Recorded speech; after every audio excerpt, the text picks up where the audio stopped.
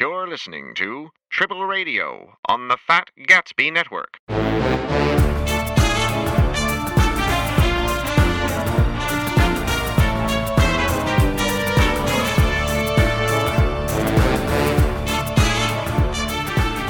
going. I'm recording. I'm recording. All right, cool. The podcast. Hey, everybody! Welcome to Triple Radio. Are you being extra quiet now? Well, I don't know, man. I thought he was feeding people in. It's just I'm trying to be low key, I suppose. It's why good. am I now too quiet? No, it's good. It's fine. These are all good levels. This is the extracts. This is the Triple Radio, soothing, quiet Zen podcast. Yeah, I guess. Hey. Yeah. Hey, that's Dave. That's Weiss. Hi. We're all going to bring our levels down to Dave's level because he's not supposed to use his voice that much. I'm not that feeling was him well. Coughing. I've got a thing. I've got some throat sludge, and if I try to power through the throat sludge, then I will strain my vocal cords, and I will not be able to do all the recording that I need to get through in the next 2 days before I hop on a plane and fly to Orlando, because we are taking the children to Disney World. Again? Oh, wow. Well, we decided to just bite the bullet and do it while our oldest is still in the mood to do that with us and not hate every minute of it. Because we know that I'm certain that is going to change at any moment, and it's just going to turn on a dime. And then she'll be too cool for school. And then she'll be too cool for school. It could happen while we're there, for all I know. But we're going to try. So far, everyone's super excited about it. And then this is, I think, going to be the last big, expensive family vacation we are going to take. Hopefully. For a while. For a while. Yeah. Because you're going to have a dog soon, right? We are not getting a dog.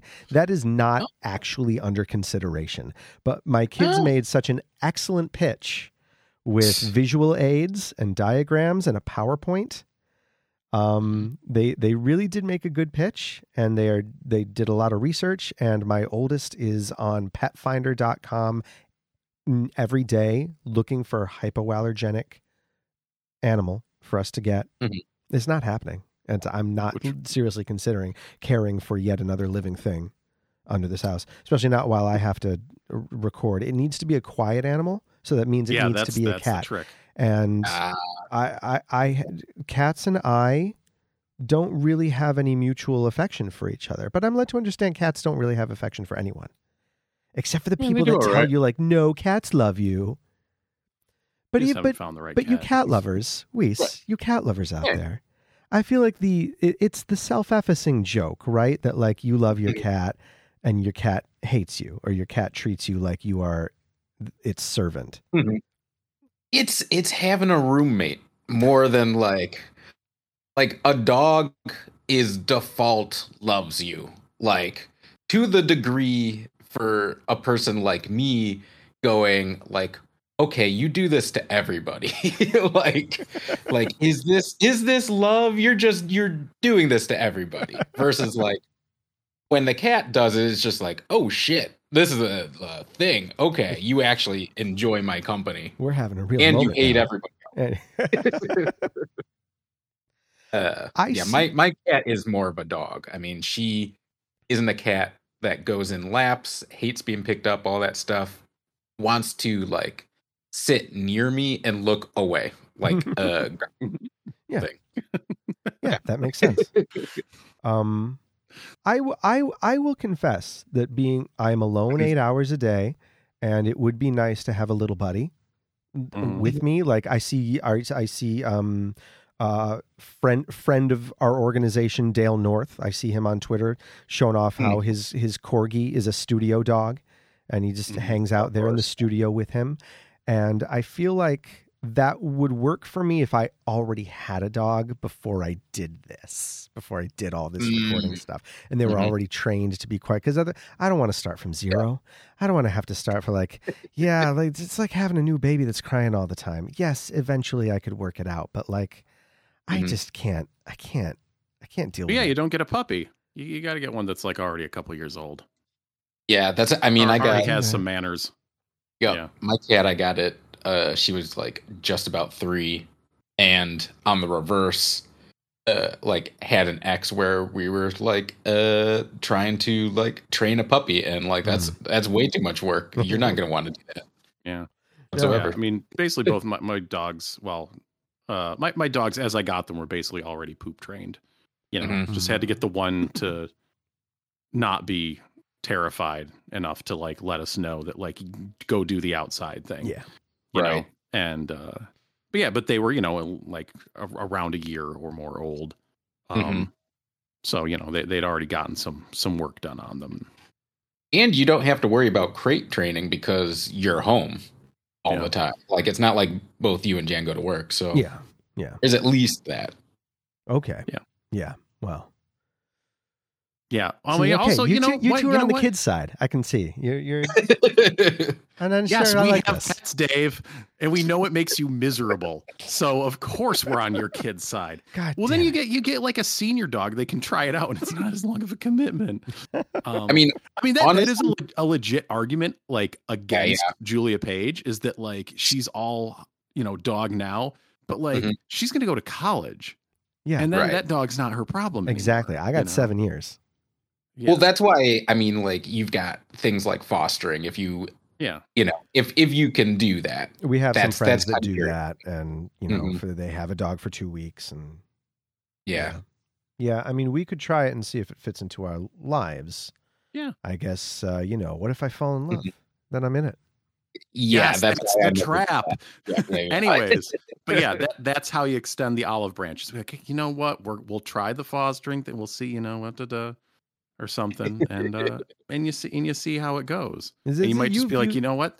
That dog is barking like, I'm trying to record stuff, and it's I'm sorry, kids. It's right. My career. Yeah. Well, you posit that as extending the olive branch, whereas to me that feels like the ultimate capitulate. Like if I give an Like you're inch, lowering the drawbridge. exactly. Yeah. Yes. Then it's all. Well, we did it. We tried it. We had a dog. Once the dog is in the house, then it's over. Then it's over because then Like, they'll it's be just like, an well, olive that branch, dog though. didn't work out, but how about another one? How about another one? And then it's a succession of try a dogs couple dogs. until we find one. Once that drawbridge is open, then the hordes are invading. Oh, who knows? Yeah. Well, but then you found the right dog and everything's great. So I don't see the problem. Oh boy. No, the problem is if you want to go places and do stuff. Yeah. Ask me how I know. Yeah. It's like I love my dogs very much, but boy, when their elderly asses are gone, I'm going to be able to do some things on the weekend that I can't just do now. Like just go on a quick weekend trip, just go overnight somewhere, just just. Oh, that is literally the biggest part of like any trip is like once that, then it's like, oh, okay, then everything else I can just do it's that. like I need someone in my house at least, every 8 hours to make sure my dogs don't shit everywhere. And even then they're old, That's the argument for Stuff cats. happens. It's easier for on that end. Yeah, that is easier. You can leave the cat for a bit, but Yeah. not It's like once a day, feed the cat. That's it. Whew. Change the All water. right. All right, so let's Pet talk. talk about some other stuff, I suppose. Okay. Has there been news? Has there been any big gaming news? I mean, Well, they announced that new Steam Deck. Oh yeah. Oh, that yeah, was, the that was OLED, right? awesome. Yeah. Yeah, the OLED Steam Deck. And it sounds like it's probably- better in every. That's the thing. All the reviews are like glowing about this thing. No, you can't say it's not better in every way because it still has the same power in it. It doesn't actually run things better. Right, They just yeah. look nicer. Yeah. Oh, okay. And it's That's- still, I mean, it's not why you're buying a Steam Deck, but the video out is still 720, which is a bummer for me. Yeah, as a portable device, it is better. But it's not more powerful, but it does look better, and it has a little bit of a better. No, it's like the same. It has a slightly different form factor. It's lighter. Oh, that's cool. That It is. nice. It is. Yeah, it is significantly lighter. That's a big honking boy. Better screen, bit bigger screen. The I think one of the versions comes with a nicer, like a case with a case inside it, so it's a little more portable. A case Fits in a with bag a case? little bit easier. A case within a case. Whoa. Because it's like Does it feel like to you guys that like everybody's racing to get things out before Switch 2 at this point. Like Sony had their Maybe. little thing. I don't know. That's I mean, like, it's good. It's obviously good. It doesn't feel like they rushed it in that sense, but I was just sort of like, oh, everybody's trying to put a portable on the market right now. I hadn't thought of it in that way, but when you look at the release of the PlayStation Portal, it does kind of appear that way, doesn't it? And I follow the like retro emulation handheld scene, and there I mean, feels like there's always new models coming out, but it definitely like I'm on the verge of buying yet another one of those, I think, and I'm having a lot of trouble deciding just what I want from a dedicated handheld now. So I think that's my problem is there literally are too many, whereas I was just sort of like, oh, I should get, like one to play my retro games on, and then I'm just sort of like, well, now what do I literally want? Yeah. I can't even So I've got, this is the Anbernic 35XX, and they just released a refresh of this with a slightly faster processor that can go up to like a few lightweight Dreamcast games, which you really can't do on this one. This one does not have Wi-Fi, so to transfer ROMs, you always have to pop out the SD card, which is not a huge hassle. But I've been playing with this a lot because I've been running Pico 8 games on it. Pico 8 is the virtual platform that targets a semi sort of imaginary 8-bit spec. And it runs like the game. The games are ultra lightweight. They are usually kilobytes in size. The games themselves are distributed as PNG picture files. So you can like right click to save them when they run in the browser. So you can run them in a browser. You can run them on anything. But there's another retro handheld that I've seen that has a perfectly square screen. So it's best for playing Game Boy games, and it's best for playing Pico 8 games, which is also a perfect square at native resolution.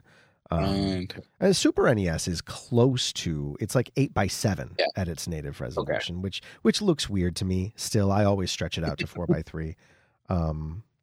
But yeah, but then, sometimes I daydream like, well, that's like $100 handheld, but the $130, $40 ones also do GameCube and some PS2. And so I just don't know what I want anymore. It's like, do you want to play everything, or do you want to play a few things the best that they can be? Yeah. Like I have this thought in my head that like, man, there's a bunch of GameCube games that I'd go back to if I could play them on a handheld. But would I really? Like I never play my Switch in handheld mode. I always play it docked. So that whole idea that I would sit around playing stuff handheld has not panned out. Talked about this. You work in your house. You don't leave. Yeah. Right. Yeah. I mean, I have a Switch Lite, and more, I'm just sort of like, yeah, I wouldn't mind it being docked.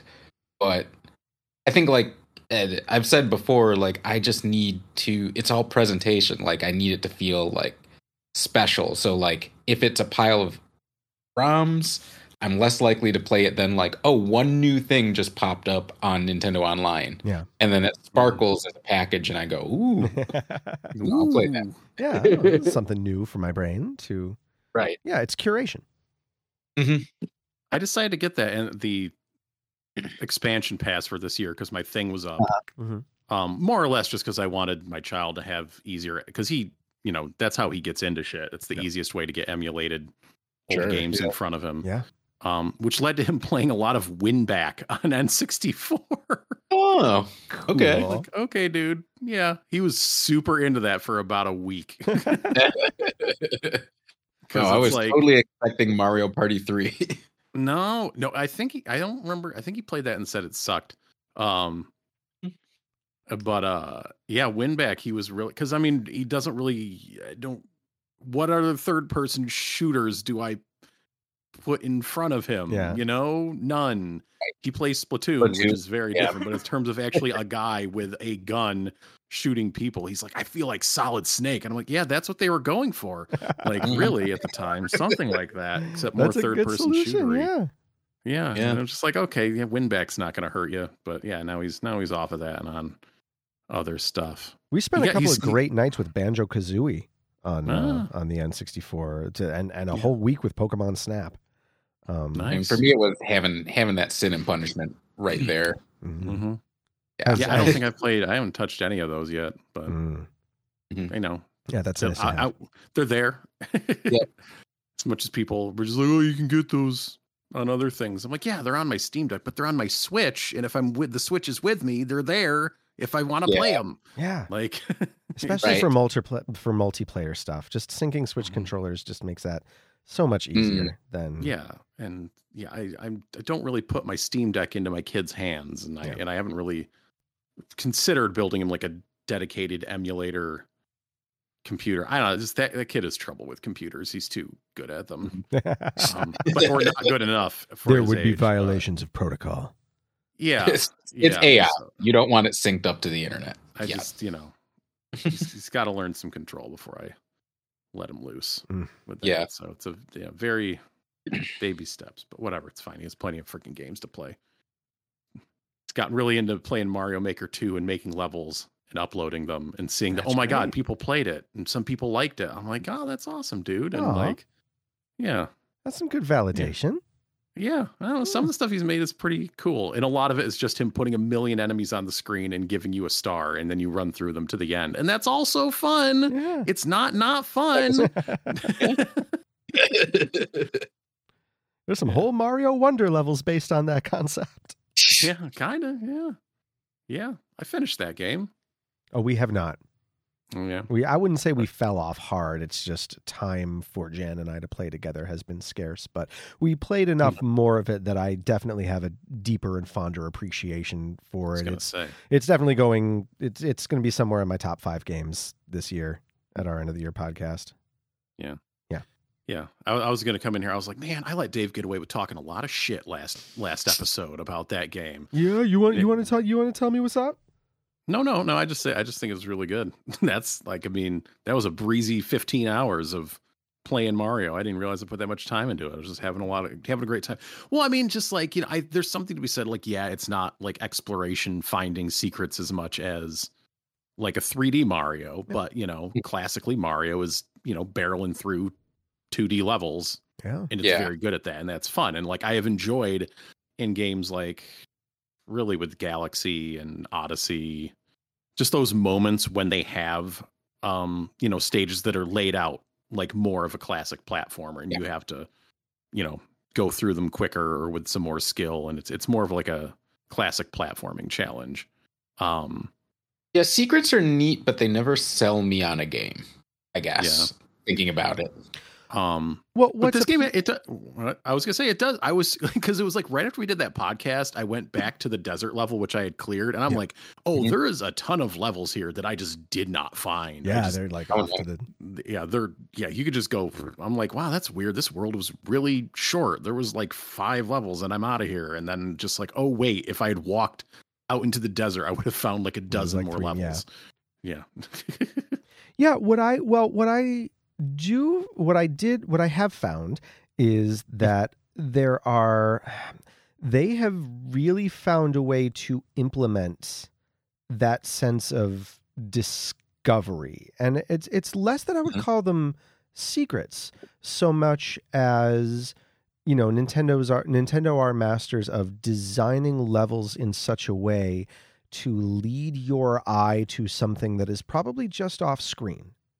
Like, the way that you can see maybe the edge of the ground if there are pits, but then suddenly the ground trails off gently instead of jumping over it like a pit. That's just a subtle indicator like, oh, wait a minute, maybe I can actually go down there and it's not an instant, maybe that's something different. So there's all these wonderful, subtle little visual cues that that recreates the same sense of discovery that I think they have been implementing so well in their 3D games to a surprising degree. And that's what's tickling me more, is that sense of discovery, as opposed like the ones that you barrel through and it's a platforming challenge are always a rigorous like calisthenic workout. You know, that does tickle that part of your brain that's like, yeah, fucking nailed it.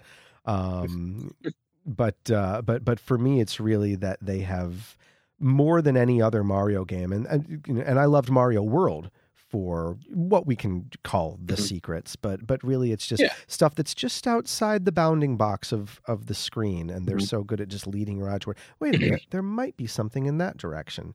That's delightful. Mm-hmm.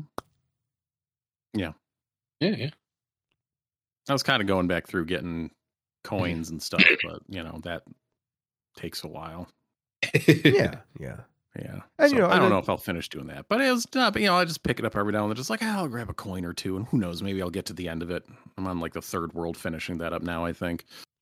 Well, that's another thing that I like about it is that like the coins, the things that you can collect are almost always tied to level design. Like it's not just an arbitrary, here's a difficult to reach thing. It's like, I need to figure out the path of the level in order to get to that thing in sort of a lateral thinking Wario Land kind of level design that I like. Mm-hmm.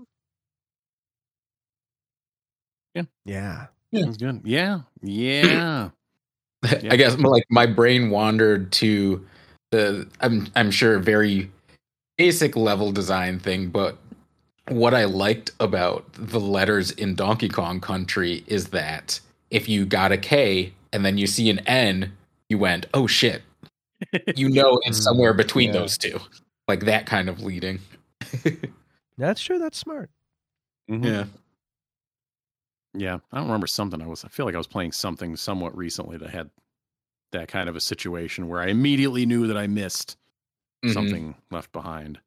I like knowing like the parameters that I can like fuck around, and it's between these two things. Mm-hmm. It's hidden, but it's here. Yeah. You do get a little bit of that in Mario Wonder because there's 3 coins, and when you get one of them, it goes into it shows you on the screen, and it's like if you get the first one.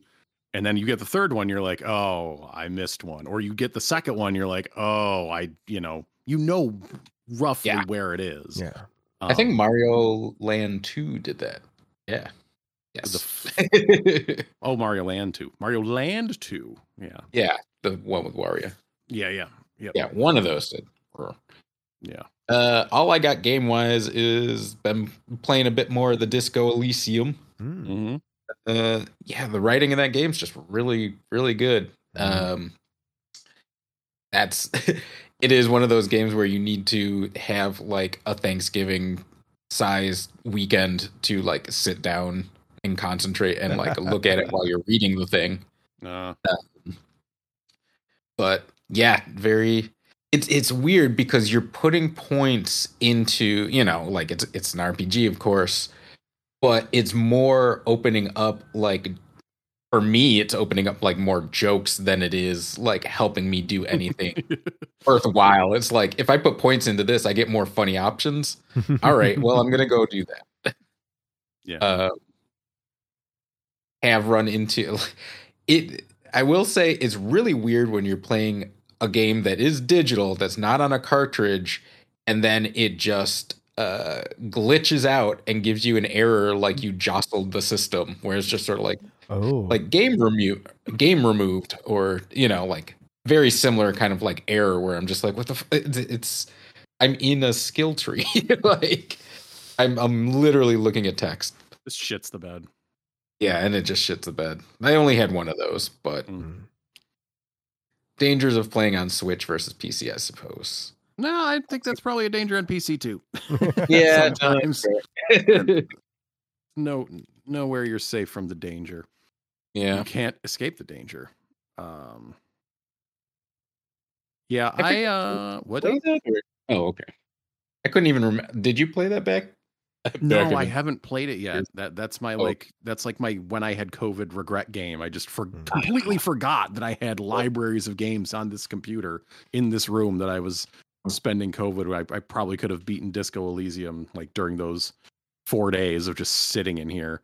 And like a week later, I was just like, oh right, God, what was I doing? Like, I'm sitting here playing freaking Hyrule Warriors and shit.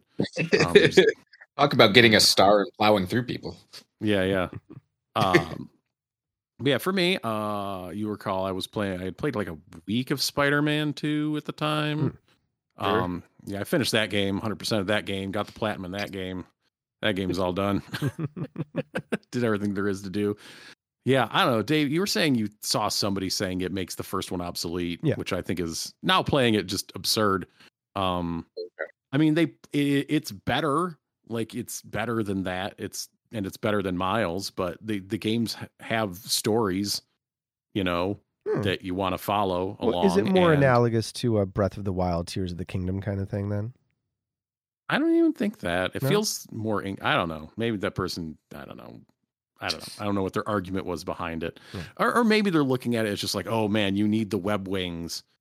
Like, that changes the whole game. And it's just like, I don't know about that. Well, because the web wings, I feel like, are there, well, for two reasons. One is because you already spent 2 games swinging around, so you're probably kind of done with it. And 2, because there's so much more ground to cover, because they added on Queens and Brooklyn to the map. So, like, sometimes you're just zipping across the river. And so you just have more ground to cover, and just webbing over all of it. Be like, oh, you'd have to go to a bridge and web over it, and then it's like, no, you just they give you the web wings right off the rip, and show you how to use them. So I mean, I get maybe that sentiment comes from it having largely the same map, but with the addition of Brooklyn and Queens. Is that maybe I don't know thing to say? I don't know. Yeah. I mean, they'd used that Manhattan map twice. But the side activities are different. And like Richard played through all of the first game. He's working on Miles now. Yeah. And the side activities it's like you can like get through those games, just the story of them, relatively quickly. I mean, yeah, I'm doing everything because I want to unlock all the suits because I think they're cool, and unlock all the powers and upgrade all the gadgets. Like, I'm going all in. It's Spider-Man. I love Spider-Man.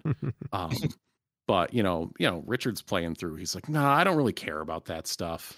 Like, he enjoyed unlocking the suits a lot, but like he mostly just mainlined it. And he seems to mostly be doing that with Miles. Just kind of just going from one thing to the next, just getting through the game. So that's cool. But anyway, Spider-Man 2 was awesome. Like, I thought the story in that game was real good. Despite the fact that, it's Spider-Man, you kind of know, you can where it's going. Yeah, well, I mean, that was the tease at the end of the first game, is like Harry's in a tank and there's like a symbiote in there. So it's like, oh, okay, I see, this, what's happening in the next game, and they sell the game with a giant Venom statue. Yes. So what's going to happen eventually, just like with Doc Ock in the first one. What happens with Otto Octavius and his prosthetic limb experiments. Right. But it's still enjoyable getting to that point and seeing it happen. It doesn't.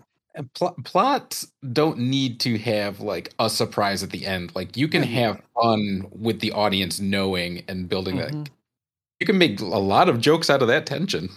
Yeah. I mean, they find ways to my knowledge, they haven't done like a Harry Osborn is Venom story before. I mean, spoiler to the obvious direction this game was headed, from the end of the first one that came out 5 years ago. But there's things they do with the side missions, in the way they build out or kind of tie in other characters in Spider-Man's universe. They do that in creative ways that, when they make those reveals, I'm like, oh, duh, of course that's what they were doing this whole time. And those I'll be vague about because they're more fun to figure out. But yeah, there's like one, like all, I don't know. The side quests generally have interesting resolutions to them. And there was one where it was like 2 beats before the end of it that I was like, oh, this is what character they're doing here. And then, there was another one. It was like at the end of it, I was like, oh, okay, yes, that is who this character is. Obviously. And this is obviously what they were doing. And it makes more sense at the end, but it's cool. They do good stuff with that in the side quests and integrating other Spider-Man characters. So yeah, And yeah, Miles is like the main guy in those games now, apparently. So that's also cool. Yeah, I mean, it's been long enough that I feel like there's at least like half a generation that's growing up with more Miles than Peter. Only in that like No Way Home was like, I mean, Peter was already there. It wasn't like a new Peter story, you know. Yeah, It was kind of a mix. So I don't know. I'd love to see where that's going. Yeah. Miles seems to be like the one like replacement superhero that actually worked. Actually caught on. Written well. Yeah. I mean, I'm trying to think of who the other ones are, but yeah. Well, I think back to, like the 90s when it's like, Superman's going to die and he's going to come back as Blue Superman. That's going to last for like a week. But there's also Superboy and Supergirl, and like Batman gets his back broken and gets replaced by some other guy. And like Hal Jordan's not the Green Lantern, but now he is the Green Lantern again. And the switching around who the Flash is and Thor and Thor and Captain America and just all these different things they've tried. Well, I mean, like Ms. Marvel is also caught on a decent amount. But yeah, Miles is just like is the one that has people being like, well, Peter Parker could just leave now. We're just done with that guy. Well, some people still cling to the past. Sure. Yeah. It's just fun. I mean, like both Spider-Man and Ms. Marvel. Ms. Marvel was kind of the replacement Spider-Man anyways, in a way. Yeah. That's why the story was so good. So yeah. Other stuff. Let's see. I finished Spider-Man. Oh, I finished Sea of Stars. That was good. Oh, cool. Yeah, that was good all the way through. I wish they made it easier to get around the map sooner, but you don't really need to until the point when they're like, here you can, here's a mechanism from getting around very easy. But there's definitely some moments in that game where it's like, you feel like you should maybe be side questing or you have to backtrack somewhere, and getting around is just kind of a pain in the ass. So I mostly didn't do it until the point where it was like, oh, good, I can just land, I can fly, basically, and get to where I need to get to. But that story, and world goes in some cool places, and keeps changing things up throughout. So, and it looks really good, and the music's really good. So, yeah, I don't know if I like that or Chained Echoes more. Both very good in that vein of 16-bit RPGs, but now. Let's see. Now I'm back to Baldur's Gate. I had left off the end of Act 2, so I'm working through Act 3 now. Lots going on there. So I'm playing Alan Wake 2 now. Oh, boy. Yeah, which I can't play. I can only play at selective moments where I'm the only one in the living room. Because, that is a game I definitely cannot play in front of my child. He will have nightmares. And my wife doesn't like spooky things either. So it's tough. It's just pretty much just like, okay, I just have to be the only one in the house, or everyone has to have gone to bed for me to squeeze some time in with it. So I don't want to downplay this, but I was like, I don't see why it had people like, or has people like, an insane, like, oh my God, game of the year. Like maybe it got like, because I didn't get to play it for like a few weeks after it came out. So I definitely got to hear a lot of people being like, oh, this is it. This is the new game of the year. This, this is it. It was all Tears game of the Kingdom. Contender. And some people with Baldur's Gate 3, just like, oh man, just a lot of people very excited about Alan Wake 2. And I was like, oh my God, I got to play this. Like, I got to see what's going on with it.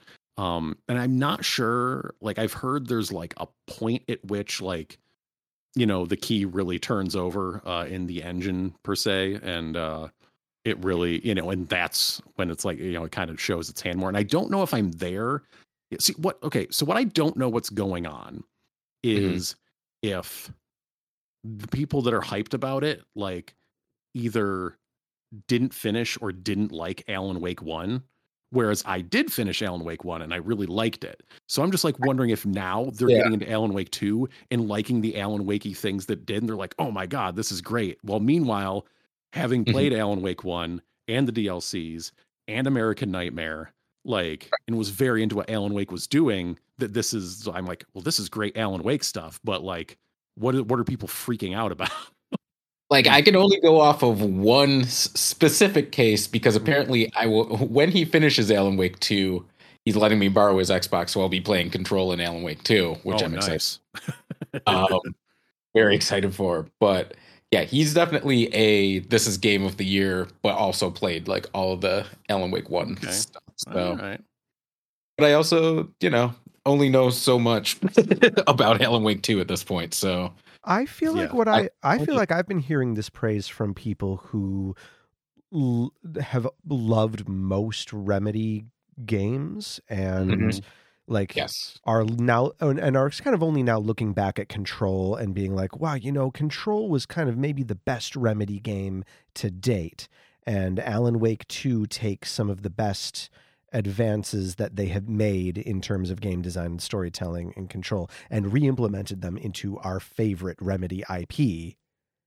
Thus Alan Wake. It's like I feel like that's the praise I see, is that it's the perfect synthesis of both the Alan Wake everyone loved back in the day, plus all the the iterative game design that Remedy has since achieved. Yeah, similarly I heard like a couple people like, and because people like to bring up Wes Anderson a lot, just in that sense that Remedy does a very similar thing, that if it works for you, it's great. And they kind of did that again, in that they very far from what is Remedy. But if that thing is the thing that you like, they made a thing that you like well. Yeah. Oh, no, I'm not saying that I don't like it at all. Like, it's... Oh, yeah. Like, they're I mean, this is probably the new best looking game I've ever played. Wow. Okay. It looks just like insane. The the characters, the environments, like the and some of this is some stuff they did do in Control with the way they just have, like, I guess, graphical effects and hazes and explosion, and the way they kind of blur things when weird stuff is happening. Because like when you're going through dark areas, like pretty early on, like you're in a forest, as this FBI agent, and like the sun is setting. So like there are spots where there's like sunlight, and you can see things pretty clearly. But when you're in the woods, as when you're in the woods in real life, it is darker. So, and it just looks really cool. It's like, just they do a really good job with the light and the effects that they put on everything, and making you feel like you're in the place, and the way they'll, just like the way enemies will show up. It's real good stuff. And the audio design of it, as well. Yeah. So it's just like, I've done some stuff with the FBI agent. I'm doing some stuff with Mr. Wake now. See where all this goes. Kind of the cool thing that they do. So you're this FBI agent, Saga Anderson, who's investigating like a murder, which a murder, which is like a guy from the first game who is like come stumbling out of the lake now 13 years later, and then is ritualistically killed. This is like the first thing that happens in the game. That's a bummer, man. Stuck in a lake for 13 years, and then So you're investigating it, and like she has a mind palace sort of deal where it's like you just tap the home button, but it's like, because the way these things load now, it's just like instant, and like you're in this room in her head where she has like all of her notes, and you have like a cork board organizing like all the elements of the case and the evidence together, and like and it has you like putting pictures and pieces of evidence together, and you're finding pieces of like Alan Wake's writing and reading those and implementing those in the whole thing. And then similarly, when you're playing as Alan, he has his writer's room where you're putting together pieces of the story. Like you have a big storyboard wall, where you're putting things together. Well, Justin, like, because that reminds me so much of Heavy Rain, in a way. Oh, that guy. That guy. Right. Exactly. Yeah. Well, and just like Alan Wake and Heavy Rain were both the two like games that were clearly from Twin Peaks. So like seeing them merge together makes so much sense. Yeah, and it works because you just tap a button and then you're there, and you're going through that stuff, and it's cool, and I'm looking forward to seeing like that kind of come together more as I keep playing. Like so far, there honestly hasn't been like a ton of combat, which is funny. Yeah, there's certainly sections, and there's been more of it with what I've been doing with Alan Wake. But yeah, with like I swear I was like an hour and a half into the game before I shot a gun. I'm like, what the? I wasn't like not entertained. It was still interesting. It's still engaging. It was just like maybe you could do a little more combat just to get me used to shooting things here and there. So it's cool. I'm hoping I can finish it before people are doing end of year podcasts and stuff, so I know what all happens and I don't get anything spoiled for me and all that. Yeah, it would be nice if I get to it before the end of the year, but we'll see on that. Yeah, we'll see. Yeah, I've got no movies on this one. I don't know about you guys. Oh, I saw one. Yeah, I saw the Marvels. Oh yeah. Oh, okay. The Marvels. Not Charmed. I didn't get to. I didn't. I know I'm fast. I just like her. Yeah, so it's like, yeah, the actress that plays Ms. Marvel is fantastic. She's doing Iman Vellani. Yeah, she should be, kind of the center of that cinematic universe moving forward. Richard just didn't like it. He was just there for the cat, really. I was, the movie, it's walking a fine line, and it's probably getting more hate than it deserves. It's definitely getting more hate than it deserves. I feel like I've seen, like it starts out and it feels like a, as someone who's read a lot of comics, it feels like a Marvel team up, made into a movie where it's just like, okay, we're going to take these 3 characters and we're going to put them together and give them a reason why they're together, like as quickly as possible, just to get things moving. And kind of the fun of it is seeing those characters interact. And I'm like, cool with that. Yeah. It's the movie is very like kind of fast and loose, as it goes on. And it was just kind of like, once it got to like the last half hour or so, I was just like, it's a Marvel movie. Oh no. Yeah.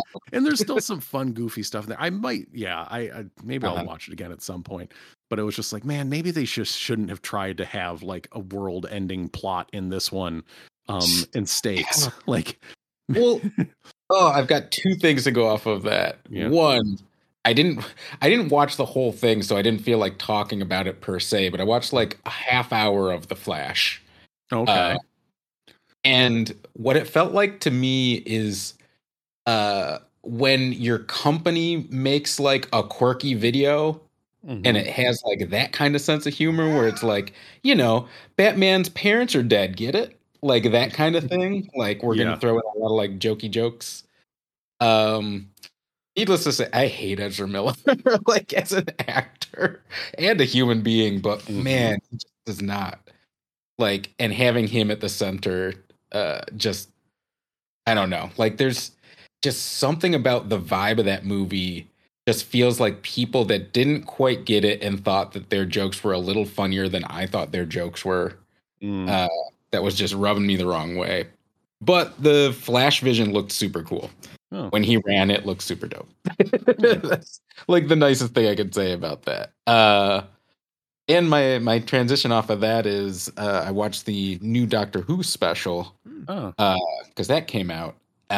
Really like that, and it's kind of a small self-contained story for now because they're just doing like 5 little specials to kind of ease you into. Because the whole thing is the last couple years they've had a doctor and a writing team that hasn't worked well for people, so they brought back Russell T Davies and David Tennant to kind of give this reminder of what the show was. So they have this weird like, okay, we don't want this to feel grating, but also we want to get back to like what was fun about this kind of thing. And it mostly worked for me, for the most part. But People like seem to it like not be, yeah, it not being the world's going to die / every monster has been drawn to you. We don't the one, sort of story really helped. I would say as an outsider of Doctor Who, it felt like at some point that it stopped being like these quirky one-off weekly episodes and started having like all this overarching saga and drama that maybe it didn't need, or you could kind of compare it to, I mean, because it always had that X-Files thing of it has the overarching story and it has the Monster of the Week, and you're generally going to prefer the Monster of the Week, but the overarching story was usually compelling enough and like pulpy enough to work.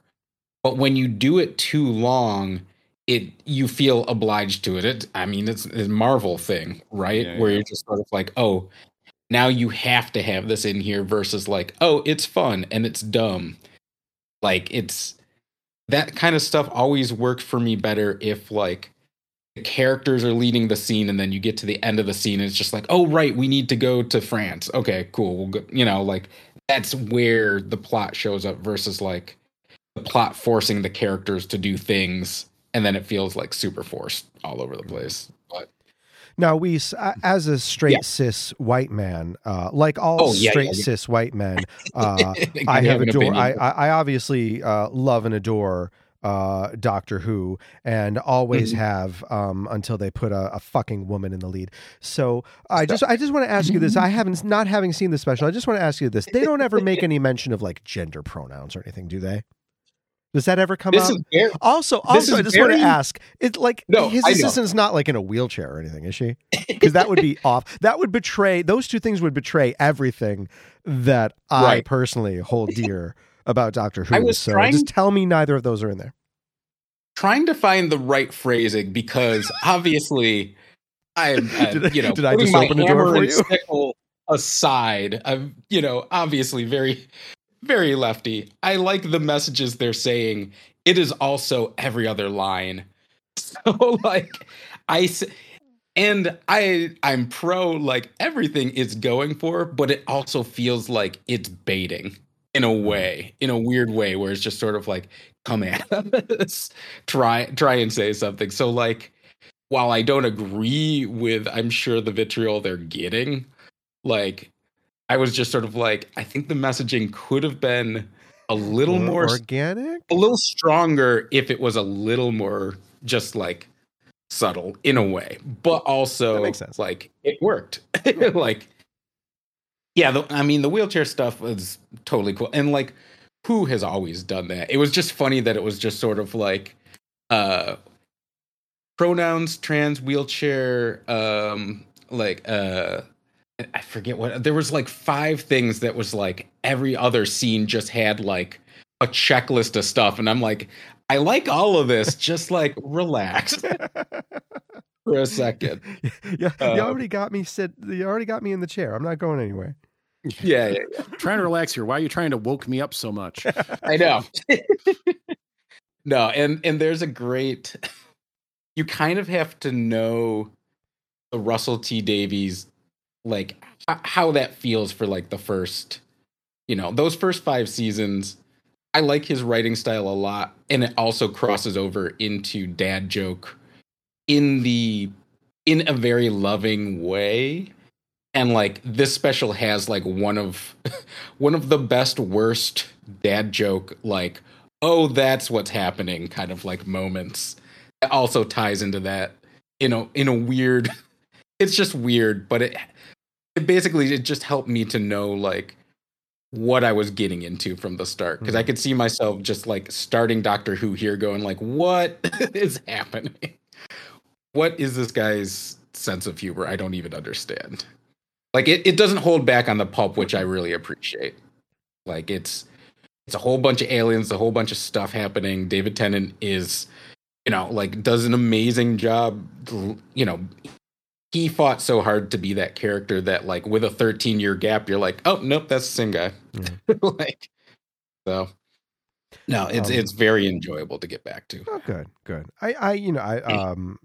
To betray my earlier joke, I've never been able to get into Doctor Who. And I think it's a big part of it is because while there is, of course, a lot of Doctor Who that just penetrates the general geekosphere by pure osmosis, it's not quite as much as, say, I feel like there was a lot that I already knew about the original series of Star Trek before I ever started watching Next Generation that I had just absorbed, and not really having watched that many episodes of the original series. I knew. And that's something where, like, I mean, Doctor Who has such a long continuous, there's so much of it. And I know that the episode of the week stuff is sort of counterbalanced with these sort of constant callbacks to making sure that the fans are seeing things that they recognize, whether that's honoring it or deliberately subverting it. And I feel like there's just so much history, and it would take a lot of onboarding at this point. It's sort of, yes, it's because I'm almost always that guy. Like I had that conversation with somebody who was very, very, very into One Piece, where I'm just sort of like, it's 1,000 episodes, dude. Yeah. It's not. I'm sorry. I stopped Naruto what I thought was a long ways in, and that show was just getting started. So, but the nice thing with Doctor Who is that it really is kind of a hard reset with the 2005 break. And also the old Doctor Who was that's not Christopher Eccleston, is it? That's Eccleston, yeah. Oh, it is. Oh, yeah. Okay, yeah. So that's when the show kind of restarted. Like the other stuff is still canon, but it takes a long time for them to even like touch on any of that stuff. And I would, there's a million lists that you could look into where to start and all that stuff, but like David Tennant's usually an easier, like, I like Eccleston, but I feel like people don't. That's the thing. People don't because he didn't like it either. Like he left. It was that whole troublesome thing, but it helped me to like go back. Like his first episode, I think is kind of crap, but I like the second episode onward. Okay. Of those ones, but what helps with the old Doctor Who too, I didn't realize. Because they're not really seasons or series, they're kind of OVAs in a weird way. They just kind of like came out when they wanted to a lot of the time. So it was like there's a lot of it, but it's also like they're kind of like spread out, they're like weird little like yeah. Okay. It's like once I was like hooked and I started going back, I was just sort of like, oh okay, I'll check out like this Tom Baker and the Pyramids thing, where it's just sort of like, oh okay, there's just like this 6-episode like mini arc movie that happened. It's not really a season. It's just like a So it's weird. Like it does help you get into it. Like I think Star Trek, you kind of you need to know the original like cast, but you don't really need to know like things that happen. Like you don't need to know like Khan's history or like any of that shit. And Doctor Who, like, because it has the benefit of comedy and melodrama. Like, if they need you to know something, like he's gonna make a joke out of it. Like they'll give you the monologue. He'll be the context you need while he's running around doing something silly, pulling a face, doing all that. Well, and the music. Yeah. Just today I heard Doctor Who describe, like I read someone describe it as like, if you don't understand Doctor Who, just think of all the goofy episodes of Star Trek where they all have to be Robin Hood characters, or they're getting chased by a giant scary clown, and that's nothing but those. Yeah. I mean, that is kind of what they're chasing a lot of the time. But yeah, I was excited enough to see what time it went up. Oh, it's on Disney Plus. Cool. I can just turn it on and watch it as they come. So cool. Well, yeah, all I've got is TV. So the one that I know, Dave, you watched. I went to finish it. I stayed up till midnight last night, making sure I finished it so that we could talk about it. Yeah. So So I we're feel like talking. probably I was gonna say like yeah. Probably the last thing we should talk about on this episode is the Scott Pilgrim show. Okay. Well, We'll save that. before that, Weiss, I could mention that on your recommendation, I've just started watching Scavenger's Reign, and I'm only 3 cool. episodes in. But holy shit, that is a show! Isn't that great? Wow. Like I'm only 6 in. I only watched the first episode. Yeah. Did so far. So, I mean, did you agree? It kind of felt like those like space centric Image comics, because that's kind of the vibe that I was getting. Yes, it feels like something that Rick Remender could have written. Yes, exactly. It's just very satisfying to like be thrown into an environment that has its own rules and like figure out what's leading to what. I guess. Yeah. In that kind of like world building sense. I love the quiet. I think you at some point you referenced like Eon Flux.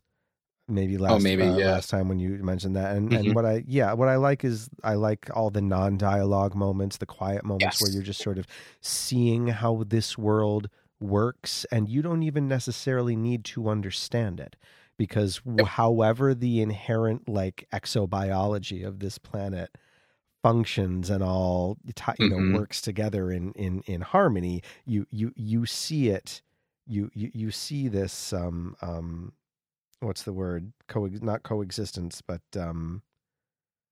how natural bio-reliance. Bio stays the way a natural environment supports itself and all fits together. There's a word. Yeah, for this. I know. I'm doing the same thing. I just can't get to the word. I'm just buying time. But codependence? No. No. But it's something. Well, it'll come to me. But yeah, Sure. the human element of them being stranded here and seeing how not only how, like, in a way, just the notion of survival is struggling against the place that has trapped you. Whereas what we're seeing with these characters and what's so compelling about it is how survival relies not just on them struggling against it, but also learning, like becoming a part of this ecosystem. And how that changes them.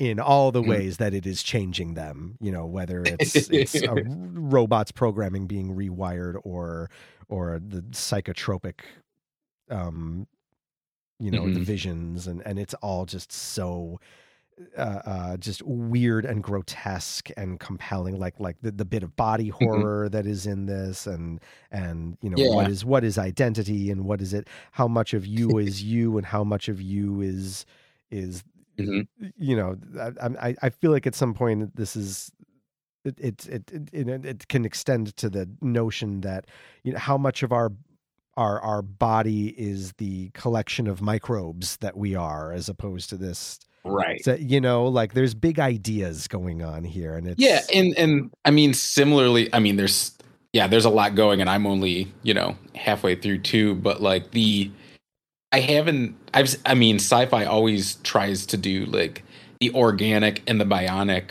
stuff, but I like this particular flavor of like blending those two. Yeah. I don't know if I've seen before, or at least is like very interesting to me. It's very smart, and it all makes logical sense that they, oh shit. No, I love it. Also love, and my mood lighting. I elbow bumped my mood lighting. I just got to watch more of it. Yeah, no, I was trying to catch up on stuff this weekend, and I don't know how much I'll have to talk about it, but second season of 30 Coins, which I mentioned years ago. So this is, it's a horror show on, I believe it's still, it's on Max. It came out the first season came out in like 2019, so like pre-COVID. And then the second season just kept getting pushed, but it's from this director, Alex de la Iglesia, who is very like Spanish Sam Raimi in a lot of ways, where he's just like, he's very good at taking like big left turns in like kind of like that splatter, like monster kind of like sense. The first season was a bit more grounded, and it was still very I don't know, it's basically like priests hunting monsters. Like the 30 coins are like Judas's 30 coins. There's like certain like powers with that, blah blah blah. But it's, and the first season again like felt very grounded. The second season is not. It is just like leans so far into it. It almost feels like a Clive Barker soap opera in a way. That's like with Paul Giamatti with like this horrible little goatee right now. And I'm enjoying that. Like, one, I love seeing him have fun with something. Mm-hmm. I'm kind of reminded that like he was the only guy that had a good time on Tim Burton's Planet of the Apes. Like everybody looked miserable, but he was just running around with a smile being like, I get to be an ape. And he's, people are enjoying the Holdovers that's in theaters right now. So it's like he gets to be in this touching holiday movie as well as running from hell's demons, like in control of it. So if you want like a big pulpy horror like time, like it's just very fun. It's got one of the guys from Sense8. I don't remember one of the gay couple from Sense8's is in there, so it's cool seeing him kind of transition. And honestly, like Marvel should like scoop the guy up. Like he's rife for like action hero times at this point. But the other one, I don't know, Dave, have you started Fargo season 5 yet? No, not yet. I did just renew my Hulu subscription for 99 cents a month for the coming year. So yes, that's we fell off of Fargo. Jan got bored. I remember that. Is the Chris Rock season the most recent season? Yeah, and while I liked it, that is definitely the worst season. Wow. Okay. So, like Glenn Turman was really, really good. Like really, really good, if I remember right. And as I said, I still really enjoyed it, but yeah, a lot of people fell off of that one. So this one started with a bang. I watched the 2 that are out today. Yeah. Well, we were just talking about it today, so I'm implanting it in her mind that like, honey, we really should watch this show. Have you seen have I told you about the cast of the show? Jesus Christ. John Hamm, Juno Temple, sweetie. Yeah. Like it's a fucking banger of a cast. Well, like, yes. And seeing those combination of people where it's just sort of like, oh, I get to see Jennifer Jason Leigh and Dave Foley in an eye patch talking to each other. Yeah. Like a lot of like very fun combination. Yeah, and Juno Temple is just killing it so far. She should change her name to Juno Tempo, though. Juno Temple is itself a memorable, unique name, but if it was Juno Tempo, that would be that would be a little. It's a little more playful, and I like it better. Yeah, I'm just going to call her that from now on. Right. Yeah, and it was that thing where like just the opening scene of season 5 was like, oh, they wanted to get people back, and I need to check and make sure that Noah Hawley is still working on that Alien show for FX, which he is. So oh, great. I'm very excited for that. Yeah. Oh, that's very good. That is very encouraging to hear. I'm excited to watch it. Yeah, I think you'll enjoy. I think you'll at least like that first episode. I think will grab your attention. Should grab Jana's attention. Let me know. But yeah, that's all I got for TV until the big one. So I'll leave this open if anyone's got anything else. I played a couple of games, and they are both remakes of old games. I grabbed Pocky and Rocky Reshrined since it was like $11 on Amazon for a physical. It's just been steadily dropping in a way, and I was like $11, right? Bam, doing it. Unfortunately, I'm not having a great time with it. I can see how like it's got all the same, like expansiveness and like this is the thing you remember, but bigger and better. That Tengu Project has done with their previous 2 re-releases, Wild Guns and the Ninja Saviors, Ninja Warriors, that series, which were both awesome. I loved both of those remakes. And playing those remakes prompted me to go back and spend time with the original games, which I had never done before. And luckily, it's awesome that Wild Guns is on Switch Online, so you can really check them out back to back and see how they compare and see how, this new version it's that everything I liked about the original, but bigger and better. It was people said in reviews that Pocky and Rocky Reshrined was very much a different game. Like it's better to think of it as a sequel than a remake. And while I'm sure that's true, I haven't seen much of it because it's fucking hard as balls. And I, just to double check myself, I went back and replayed the original. And by comparison, the original is like, well, this is breezy and arcadey and it's challenging, but like, I feel confident about getting through this and I don't feel like it's doing anything unfair. Whereas this one just feels like it is just brutally steamrolling me. And I had to enter a cheat code just to get multiplayer, to unlock multiplayer. Otherwise, you have to play through the whole game once to unlock it. You can't do that these days. yeah, I know. That seemed a bit brutal because I thought, well, maybe that's designed around multiplayer. And if I'm playing with, one of my kids, maybe the two of us together, no, we just got crushed halfway through the first level. If it was me, I still enjoy it. Like I still see how, this is the same fun game. It does all the same things. It is bigger and better and expands upon the levels. And I think I could probably spend more time with it solo and just really start to, just inch my way through the levels in a very safe way.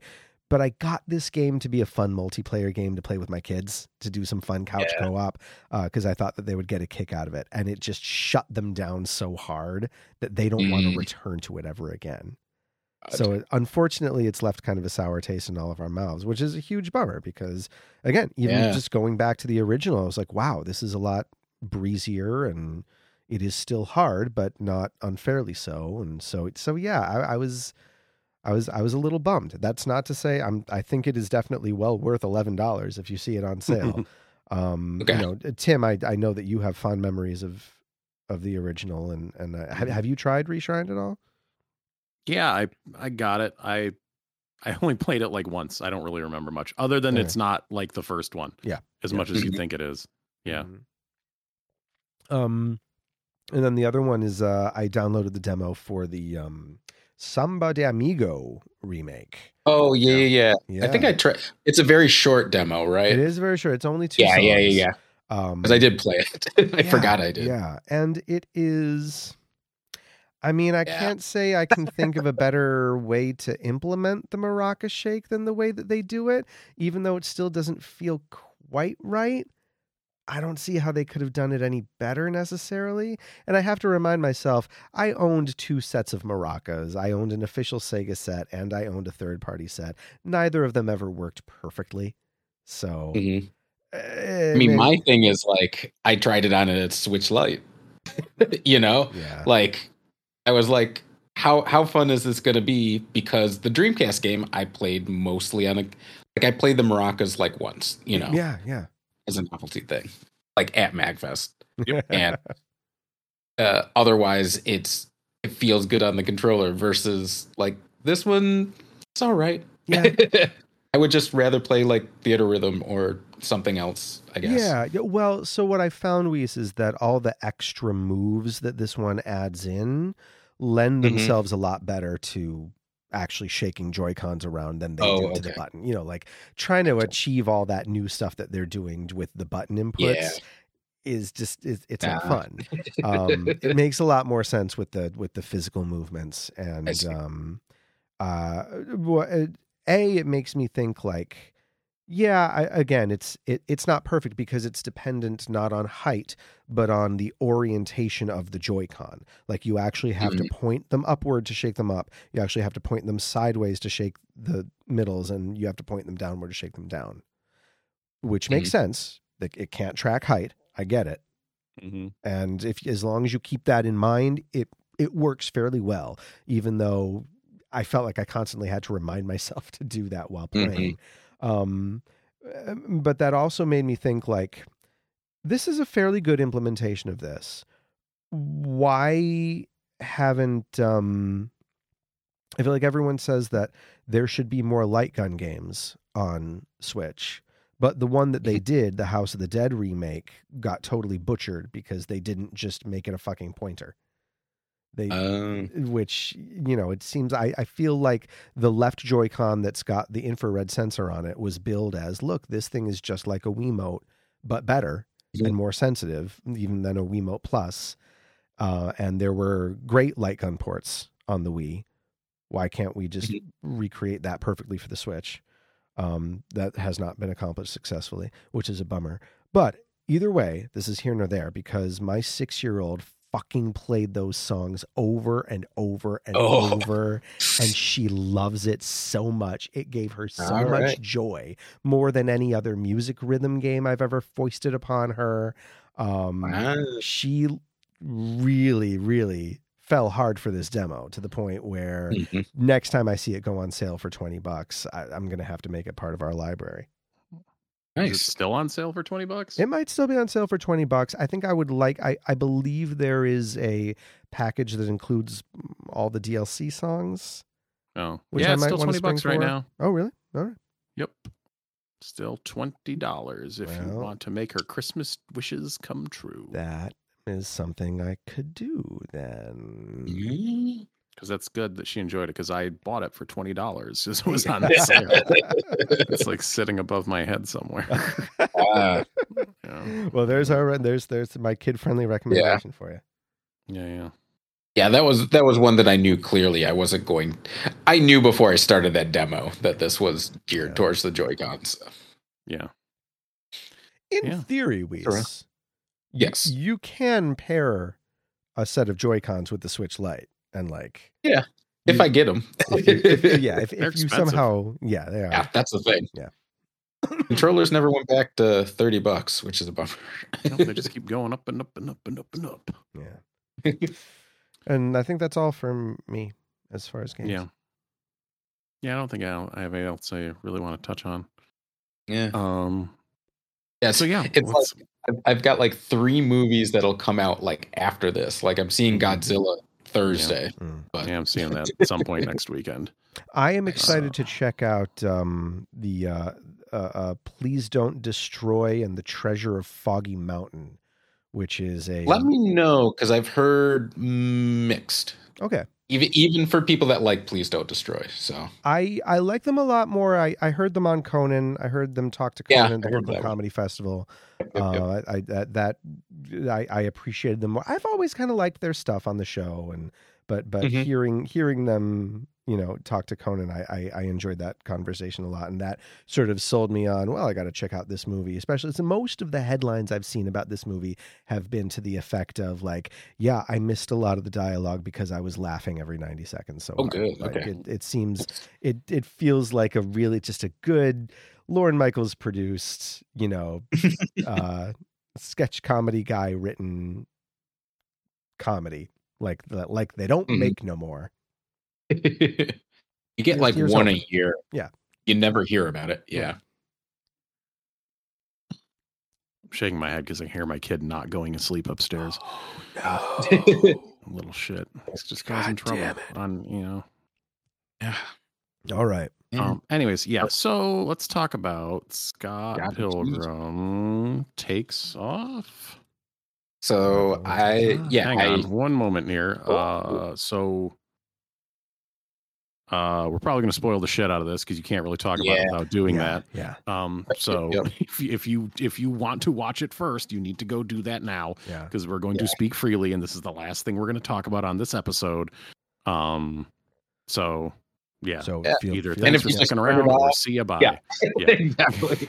To say the same. This has been Triple Radio. Catch you later. Now time to talk about Scott Pilgrim Takes Off. That was courteous. So I was like, I needed to make sure that I saw at least one episode before work. I watched 3, and then I watched 1 during lunch, and then I watched the rest of them immediately after work.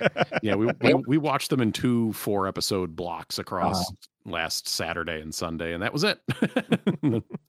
Yeah, I would have watched all 8 in one sitting if given. Which Yeah, I just blew through that super fast. Yeah. So, the thing that, if you've watched this or you're about to find out if you just stuck around without watching it is that this show starts off with the appearance of closely following the Scott Pilgrim story that, originated from the graphic novels, became a movie that is not as good as River City Rumble. And according to Cracked. And according to Cracked, more... That's one person. That is the most people's first impression of X-Strike Studios is that our movie is better than the Scott Pilgrim movie.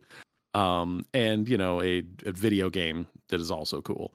And it just was just like, oh, they're putting it on Netflix as an anime, and they got back the entire cast, which is insane because most of those people are way more famous now than they were when they made Scott Pilgrim versus the World. Yeah. Well, and not just like the cast is the big thing that, like, especially if you just saw the movie as well, where you're just like, holy shit. But also Science Saru is one of the best like anime companies right now. Like it's not Miyazaki, but it's kind of like the next, like they didn't half-ass it. Like they definitely could have like cut corners on that end of things. Like I went in knowing that it was going to differ from the stories. I didn't know how, but B.D. Grabinski and Edgar Wright were both like, well, we didn't want to do it unless it had something else, like something new, because they were just like, we're not going to tell the same story again. It's been done twice, 3 times technically, in a way. Yeah, like right as we were sitting down, like Lauren made like an offhand comment to Richard that it was not, he's just like, oh, I heard it's not the same. I was just like, okay, well, let's see what happens here. And it is the same for about 25 minutes. Yeah. It is the exact same shit for basically the first episode. And then Scott Pilgrim seemingly dies fighting Matthew Patel. I had no idea. I had zero clue. So when that happened, I did a double take. Like that seriously just pulled the rug out from under me. So yeah, this show becomes this crazy Elseworlds what if storyline where it's like, well, what if Scott Pilgrim lost to the first Evil X, and how does this affect everyone else? And then instead of focusing on Scott Pilgrim, who does show back up later in the show, the show is following Ramona as she's trying to find out what happened to this guy she had one date with. And you're now seeing all of these characters in the Scott Pilgrim verse, in a completely different way. No, it was one of those things where, like, because I knew that they were going to change things. I didn't know what. When it happened, it was still very shocking. But like once it was going, it was just like, oh, of course. He fixed my main problem with the movie, which is Ramona, in a way. Yeah. Like not like just giving her time in general, but doing the thing that I wanted out of the movie, which is like, well, why does she like him? Like, we know why he likes her. We never really get like, I really like, I agree. Her, we see like, none of her inner life in any way. Yeah, exactly. Yeah. And just like, I don't know if it was the first or second episode, there was an interaction where like they bring up Scott and she smiles, and I'm like, oh, that's what the movie needed. It was just like that moment, that sort of thing. Dave, I'm curious, like the main complaint, and this is where I am, and again, like I loved it, but there are voice actors who are better than other voice actors. How do you feel about that? I mean, honestly, I felt like I loved the cast of the movie better than I liked the way that they were implemented. And it really has nothing to do with their lack of trying or Edgar Wright's lack of directorial ability. It's just that inherently like that movie, okay, blanket statement, I'm not a fan of the movie. Okay. And it's nothing wrong with the I don't love it movie. either. Okay, there's nothing wrong with the movie per se, except I for love it, but it has that one flaw. Yeah. Okay, yeah. Well, I mean, I think it is perfectly fair to criticize the movie for glossing over a lot of the graphic novel's more nuanced story beats, which is unfortunate. But again, it's an adaptation for another medium. Things get sacrificed along the way. But just as stylized as the movie was, you just can't make a live action film as stylized as Brian Lee O'Malley's artwork, because there's so much, not just emotion, but the use of perspective and the use of distortion and the use of the way he, you can elongate body proportions in a graphic novel in ways that just can't get translated to screen, I think, unless you're the Wachowskis and you're making Speed Racer. Like you're playing, that's the adaptation thing, right? You're playing to the strength of that. Like the movie played to the strength of live action and implemented like I think what's fun about going back to the movie now is so many people have ripped off that style that you're like, oh yeah, they created that look that live action look in a lot of ways. So to your question about voiceover, Weiss, while watching this, it occurred to me that this is the actor, not that the actors are doing a better job, but this is a wonderful opportunity for this wonderful cast to embody these characters in a way that is better and truer than they ever could have in live action. I just didn't expect, like, I've had friends drop off because of the voice acting. No, seriously? Wow. Yeah. No, my problem, I didn't think the voice acting was nearly as good as the acting in the movie. Like, I felt like people, except for Roxy, who is a professional voice actor, who was just like heads and tails better than like any scene that she was in. But my thing was like, I didn't think it was necessarily. She stood out. I'm sorry. I want to just, while we're on Mae Whitman, yes, I would say the exact opposite. Obviously, she is a wonderful voice actor, but like the degree to which she is doing a voice is so obvious compared to everyone else's more naturalistic performance. It stands out and doesn't match the tone. See, to me, it was like everybody was like dropping energy to me in a lot of ways, but I didn't know if that was necessarily like them as much as I think like the worst to me was, I think it was episode 3, because they put like the 3 characters that are Daria together.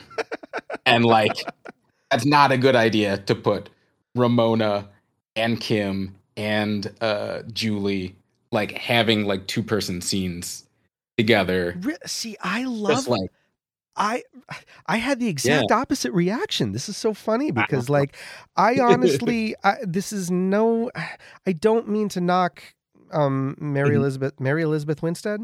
I don't mean to knock her, but honestly, like I didn't think she had a lot of screen presence or chemistry at all in the film, and I felt that her vocal performance was given fresh life in the, like it's not that she's acting differently, but she is given the opportunity to there's way more life to the visuals. I think she what I was getting is that she matches energy really well. So when she was playing with somebody who was upbeat, like when she's playing with let's call him Gordon Goose or Scott or somebody that's like a bit more upbeat, she's like matching them like super well. And I didn't think it was like a performance thing as much as it's just like a couple characters that are playing like low energy, like matched together. Like, see, I honestly, with Julie, I honestly forgot that it was Aubrey Plaza at first because of how dynamic I thought her vocal performance was. Yeah, I don't know. Like to me, it was like the early on stuff was a lot harder than like once it got going, but that definitely wasn't the draw of the show. Wasn't the performances to me? Wow, like I think that there was I loved them all. I especially love Jason Schwartzman. I thought he was very gung-ho about. I think because there's like on the opposite side, like there's so much fun with that format being like, oh, blank gets to talk to blank that they didn't get to before. Like seeing those weird like character like mixes is kind of like the meta game of like watching the season where you're just sort of, oh, Lucas Lee gets to talk to Wallace or, like whatever, that weird like matchmaking like sort of thing. Like I think there was only a couple spots that like stood out to me. I guess I'll say that. I think, like, and I put the movie on right before I had like watched, like the night before. I put the movie on right after I finished the finale of the show.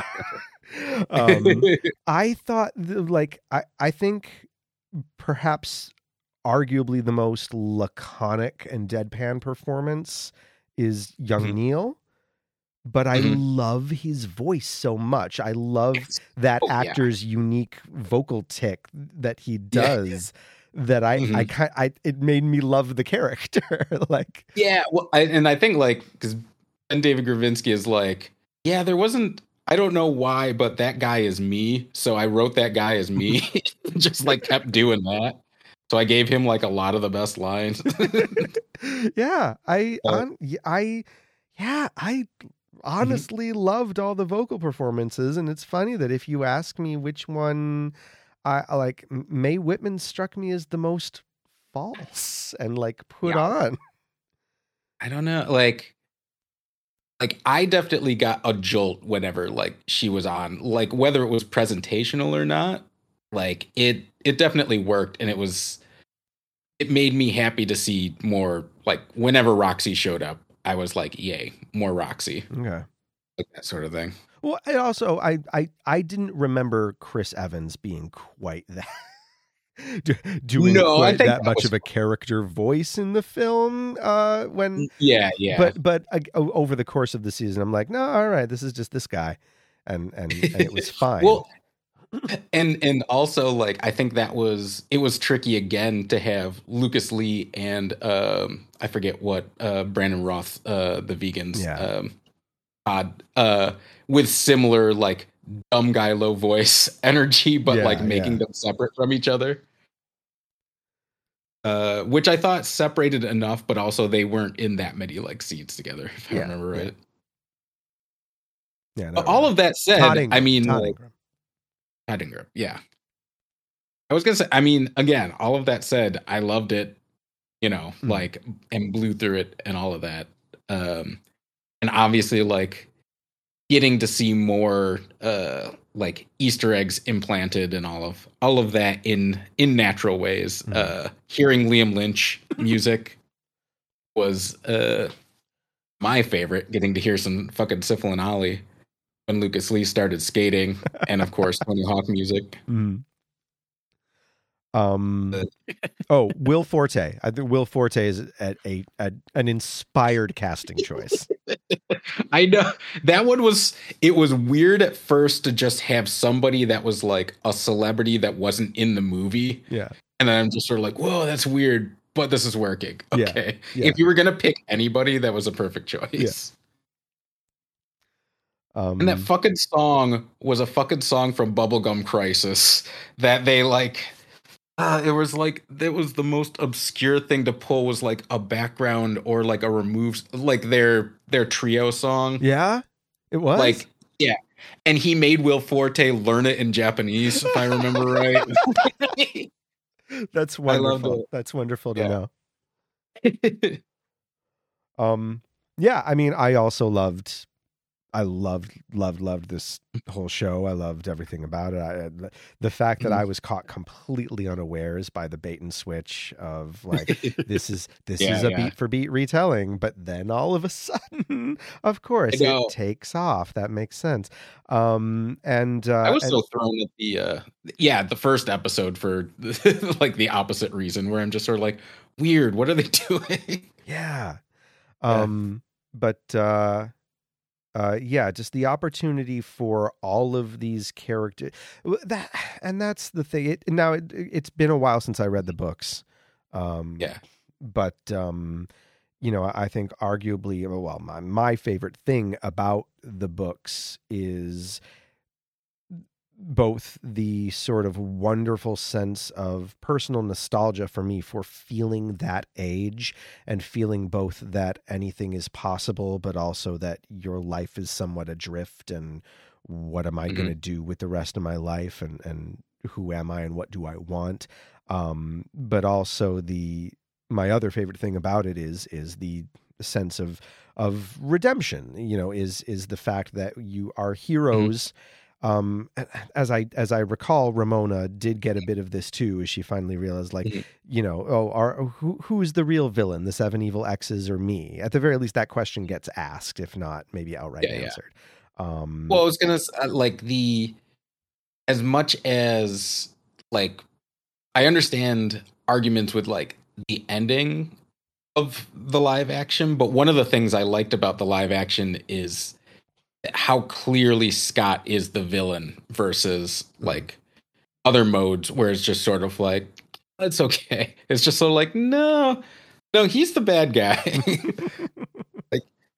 That's not good. It's taking a long time to get there. Yeah. I don't know. I feel like that stands out even more now, where it's just oh, he's just being an asshole. Oh yeah. Oh, and I read before the show started, when it was presumed that it was still going to be a pretty straight retelling.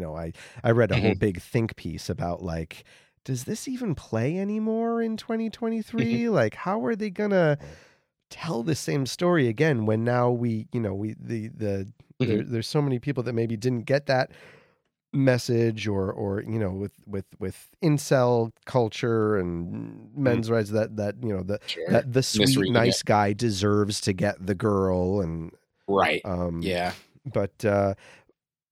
But for me, what I loved about this retelling is the opportunity for not just our leads, Scott and Ramona, to review their past mistakes and earn some kind of redemption, but for everyone to do so. And so I felt like it was both.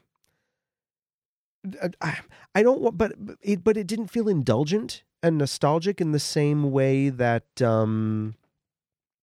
I really liked The Matrix Resurrections, but it was inarguably an indulgent sort of. I think let's give these characters a chance to be heroes one last time. And well, the thing with Resurrections is that it's built into the culture so much that they had to make that part of the movie. Well, yeah. If you're doing the meta thing, you're just sort of okay, we need to wrestle with what is the Matrix versus Scott Pilgrim. If it's it has its moment, it has its fandom certainly, but it's not. There's not a phrase called red pilling that has to do with Scott Pilgrim. You know what I mean? I mean, no, but I agree. Scott Pilgrim could have easily, and I think that's a magic trick that they really pull off. I think with all 4 versions, is that it doesn't feel like it's just using the references for showiness. They all kind of build in a very nice way. Obviously the video game is a video game, so it can get away with video game stuff a little easier, but it does is feel metatextual without feeling without feeling like it's winking at you, I guess. It's not cynical, I guess, in one sense too, because it easily could be, and I think that's what helps. That's a good way to put it. And I think that goes well with the Toronto-ness in general too. Yeah. Which I think is one of those things that I always forget is one of my favorite parts of Scott Pilgrim is just I like Toronto stories. I put on Turning Red afterwards because I was just I wanted more Toronto. And I've been thinking about why that is, why those sort of stories about Toronto appeal. I think in a way it's because it reminds us of where we grew up in the Northeast, but sort of an idealized, Toronto really is the big city of the Northeast, this snow-covered, it's what we imagined Buffalo to be when we were living there. No, 100,000. Like if you're especially not living there, like I will definitely throw on stuff to be like, oh, okay, that reminds me of there, and like anything Canada, especially Toronto. It's like whenever I go there, I forget how fucking big that place is. It is fucking insane because you know it's like the New York City of Canada. It's not some tiny city. It is massive. I always feel like I'm gonna be able to walk everywhere, and that's just not possible. No. It's right. Too big. Yeah, Tim, how are you feeling? I feel like yeah, no, I didn't have a problem with the voice acting. Yeah, no, I just really enjoyed the show, and you know, it was additive to the Scott Pilgrim, you know, universe rather than just being, because if the show was just like retelling that the comics, it would have been like, okay, that was cool, and then you never would have thought about it again. But this adds so much more, you know, along the way that it's like, oh, cool, that's great, and doing it with getting that whole cast back, you know, it feels like it all melds together really nicely with that they have, you know, 4 distinct kind of tellings, or I mean, this one's obviously much different than the other 3 in terms of its story, but that makes it more of a companion piece. Yeah. And of the 4, you know, versions of this story, I feel like it is the one I feel like best sits side by side with the original graphic novel, because they are both most similar in storytelling. I think it achieves what the graphic novel achieves to a greater degree. And they can sort of coexist side by side, and you can enjoy them both as a continuing story. Yeah. I mean, one of the things I read a lot from, I like the co-writer on this one, so I read a lot of stuff. But like, because he was trying to get the feeling of reading, you know, Scott Pilgrim for the first time, and he's like, you forget how long it takes for that first Evil X to show up.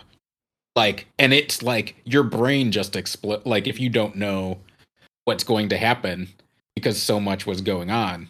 So like that was a lot of the motive for like switching things up. It's just like, how do we get people to feel like that they don't realize they need, you know, that kind of thing. That is exactly a thought that I had the other night that I meant to say, but that puts such a fine point on it. It is the best way it recreates the experience of reading Scott Pilgrim for the very first time in a way that neither of the other 2 adaptations did.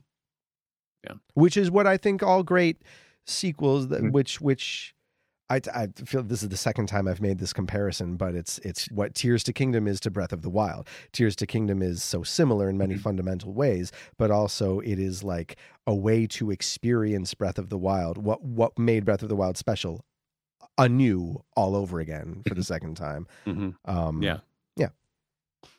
makes sense. Yeah, that's like how I think about when I played Starfield, and I'm like, oh, this doesn't feel like me playing Fallout 3 for the first time. It feels like me playing Fallout 3 again, you know, which was a problem I had with Fallout 4. And just like, the second I went into VATS, I'm like, what the fuck am I doing? And that's a tough thing with sequels and stuff. It's like, you want the feeling of seeing it, of doing it the first time, not doing it again. And that is so difficult to do. Yeah. Yeah. And I mean, like, obviously I like the live action more than you guys, but I think it's what I love about Scott Pilgrim is it gives everybody such a playground to do in their medium what that medium does best. Like all 4 of those work, you know, the game works great as a game. You know, the comic works great as a comic. The movie works great as a movie. The anime works great as an anime. And like, they work best because of those. Like, I mean, we didn't even touch on just how good this, you know, anime looks. Oh my God, like, it's there's some gorgeous moments, you know, that sort of thing. And like, as franchises go, it might be the best franchise. If it's 4 for 4, that's pretty. That doesn't happen. You know? Yeah, just and the music. Like, oh, yeah. Kinetically exhilarating to watch. Just the colors, the use of color, the use of Ramona's hair color. You know, And the way and as a framing device was really good too. Yes, yeah. Yeah. I liked how there, for me, who doesn't watch a lot of anime but has seen enough of it to both recognize the common tropes and either appreciate them or not appreciate them. Or be like, oh, they're doing that again. You know, I saw enough of what was familiar to me, like, it was mostly in the timing. Like, these sorts of dialogue timing beats feel like anime in a way that is hard to define. The way that there will, a conversation will end, but then a character will have one more excited line and then cut to the next scene. There was one really funny hard cut early on. I know exactly what you mean. Yeah. Well, it's interesting too, because like this isn't directed. So Science Saru is a studio that was started by Yuasa, who is like the main dude, great director that did like Inuo and like all of those. He didn't direct this, but it is his studio. But like he doesn't really do like tropey stuff. Like he's known for doing the experimental anime stuff. So like this might be the most the traditional anime he's made in a way.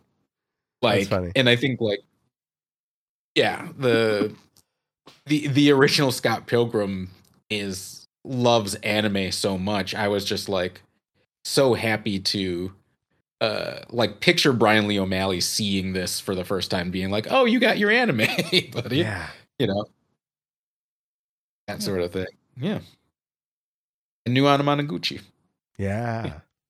Who knew I needed a Anamanaguchi version of God Only Knows? And use music from the game, which is cool. Just tying it all together. Yep. Got that in there. Yeah, I think that's about it. Yeah. Great show. I know. It's on my list. It'll come back when we do our end of the whatever. Yeah. I guess that's the next thing is that Is that already? Yeah. Yep. We were at the end of the year. Our next episode will be blank of the year. At some point in later December. We'll have to figure that out. Oof. And all my movies change because there's a new Miyazaki coming out. Fucking A. Yeah. Yeah. All But that's going to do it for this episode. This will be the last normal episode. Next time we'll just be reviewing the year, getting ready for MagFest. Spoiler. Yeah, that's it. So yeah, thanks for listening. Short one. I didn't see any movies. And and Dave didn't want to talk a lot. Yeah, exactly. And we'll catch y'all later. Great. Wonderful. Nice and light. Yeah, nice and easy. Diet triple radio. Yeah. I mean, it was like 20 minutes shorter than we usually are, or maybe 10. I don't know.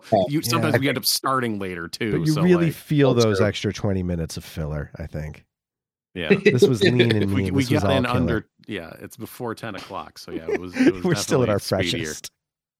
We could have gone episode by episode through Scott Pilgrim. I wasn't sure how long that would go, but I'm still recording, actually. I'm leaving this in, but now I'm going to cut it off. Okay, bye, everyone. All right, bye.